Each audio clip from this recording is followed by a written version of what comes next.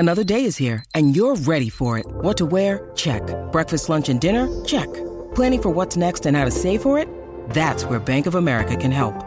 For your financial to-dos, Bank of America has experts ready to help get you closer to your goals. Get started at one of our local financial centers or 24/7 in our mobile banking app. Find a location near you at bankofamerica.com/talktous.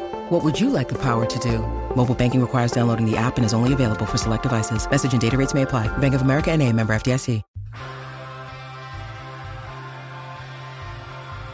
Get involved anytime. Text 0467 736 736 or call 13 55. This is Mornings with Ben Davis. Till his belly boiled, you'll come a waltzing Mattel. Big one this time, waltzing Mattel.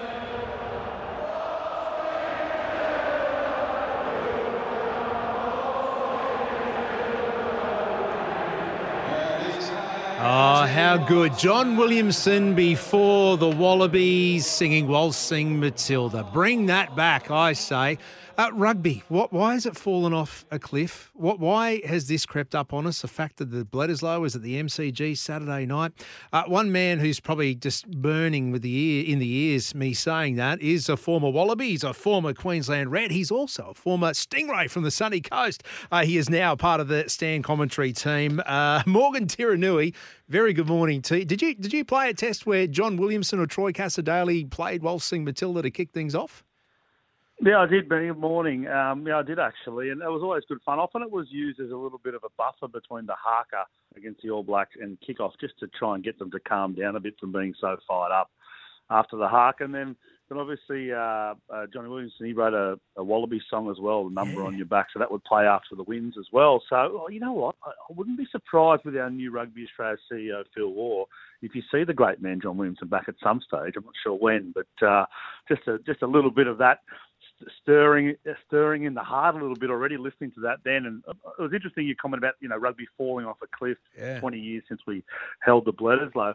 It's probably more a bit of a slide. The cliff you can react hard to. It's just been this sort of steady slide, and then you turn around, and as you mentioned, it's 21 years since Matt Burke's penalty goal retained the 2002 Bledisloe, and 2003 since we lost it.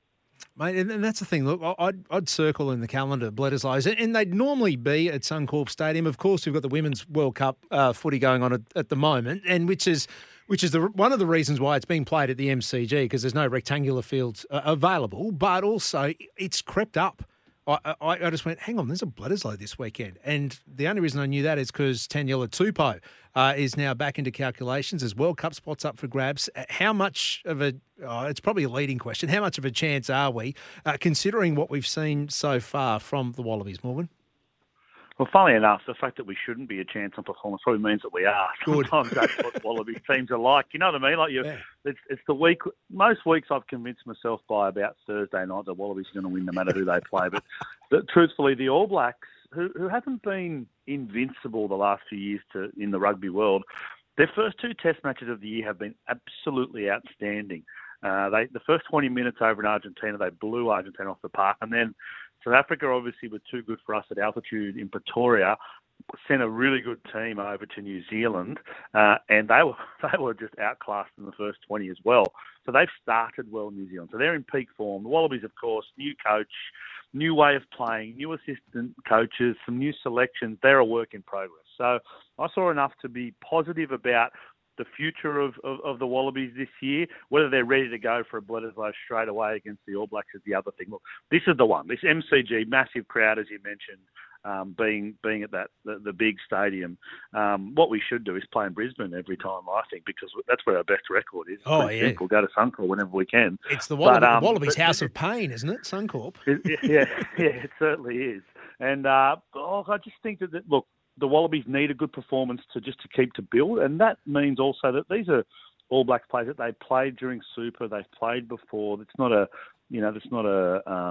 opposition they don't know about. It's just whether the rugby measured up is going to be good enough on Saturday night. Well, I take my mind back to when we last played the All Blacks in Melbourne. It was that Bernard Foley penalty right on the end, wasn't it, with the time wasting that cost us, the French referee. It's all coming back to me now as a nightmare. So we almost took their scalp, but there's bigger There's bigger things at play, and normally we wouldn't say that about a Bledisloe Cup. Is there anything bigger? Well, there is. It's a World Cup, and what have we got? Three tests for Eddie to work it out.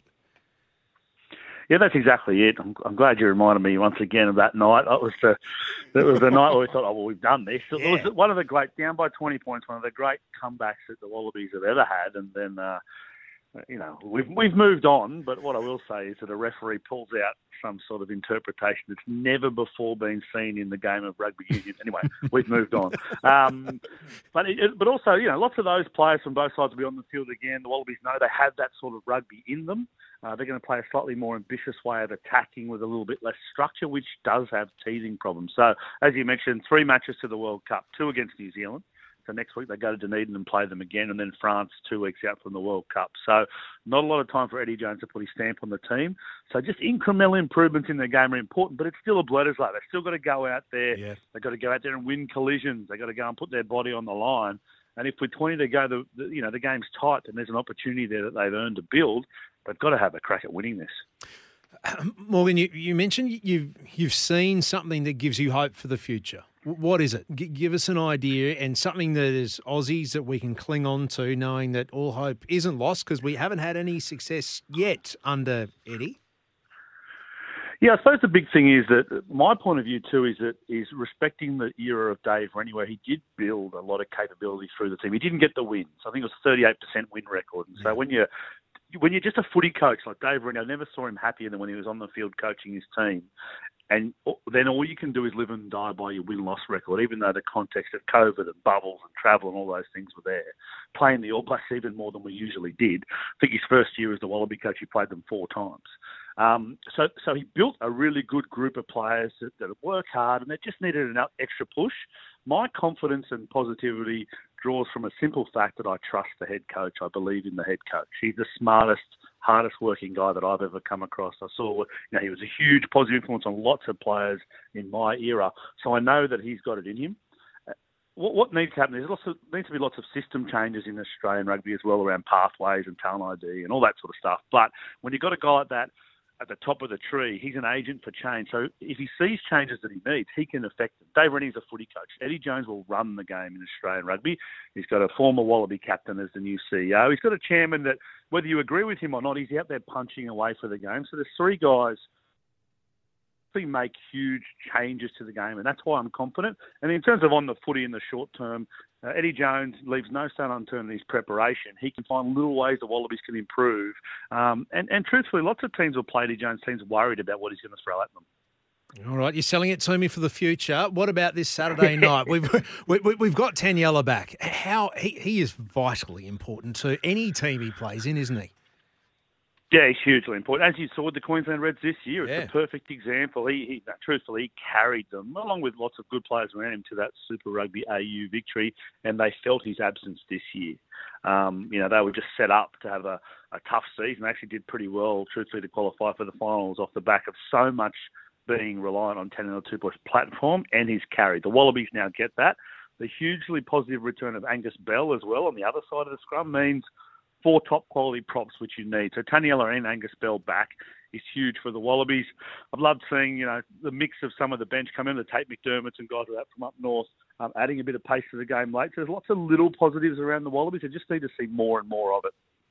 I love watching Quade Cooper play. Are you convinced that he should be our number 10 for the World Cup? Well, Eddie certainly is. He seems to be the one that he thinks can manage the game for him. When you look at the way he's building a Wallabies backline, for example, he's got 2 out-and-out X-factor players. He's looking for Corin Betty and probably Nwangani Tawasi now after his performance last week on the wings. He wants power through the middle like a Samu Karevi and whoever will be paired with him, whether it's a Jordan Petaia or an Izzy Parisi, who Queensland fans will know. And then maybe someone a bit more settled like an Andrew Kellaway at fullback. So that just means they need a Quade Cooper character to control things and guide them around the park. And he'll get better and better as well. He's 2 matches back from a ruptured Achilles pretty much, like he's pretty much destroyed his ankle. So that takes time as well. Lots of guys coming back from injury, which also gives me patience. But I also like that more and more you might see Carter Gordon, the Queensland kid who's come through at the Rebels down in Melbourne. I really like the look of him for the future. So it's a good way of bringing him through without throwing him into the deep end, which we've done so many times before with young 10s. Mate, I love you mentioning these Queenslanders. Good stuff. We'll keep that rocking and rolling. No, I know who you are, mate. I know what you're like. So I just want to make sure you're happy. Hey, come on. You were a Queensland Red too, as I said. Sunshine mate, Coast I'm a very team. proud vintage Red. Yeah, exactly. Well, let's forget the 65 games for the Waratahs. We're counting the dozen you played for Queensland. It took me a while to see the light. Yeah.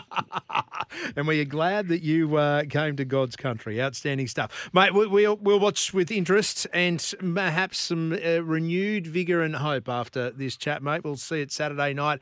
Of course, it is ad-free, the All Blacks and Wallabies Bledisloe on Stan, your new home of rugbystan.com.au. Morgan, thank you, mate. Good luck at calling over the weekend. It's 10:32 this Tuesday morning here on SENQ.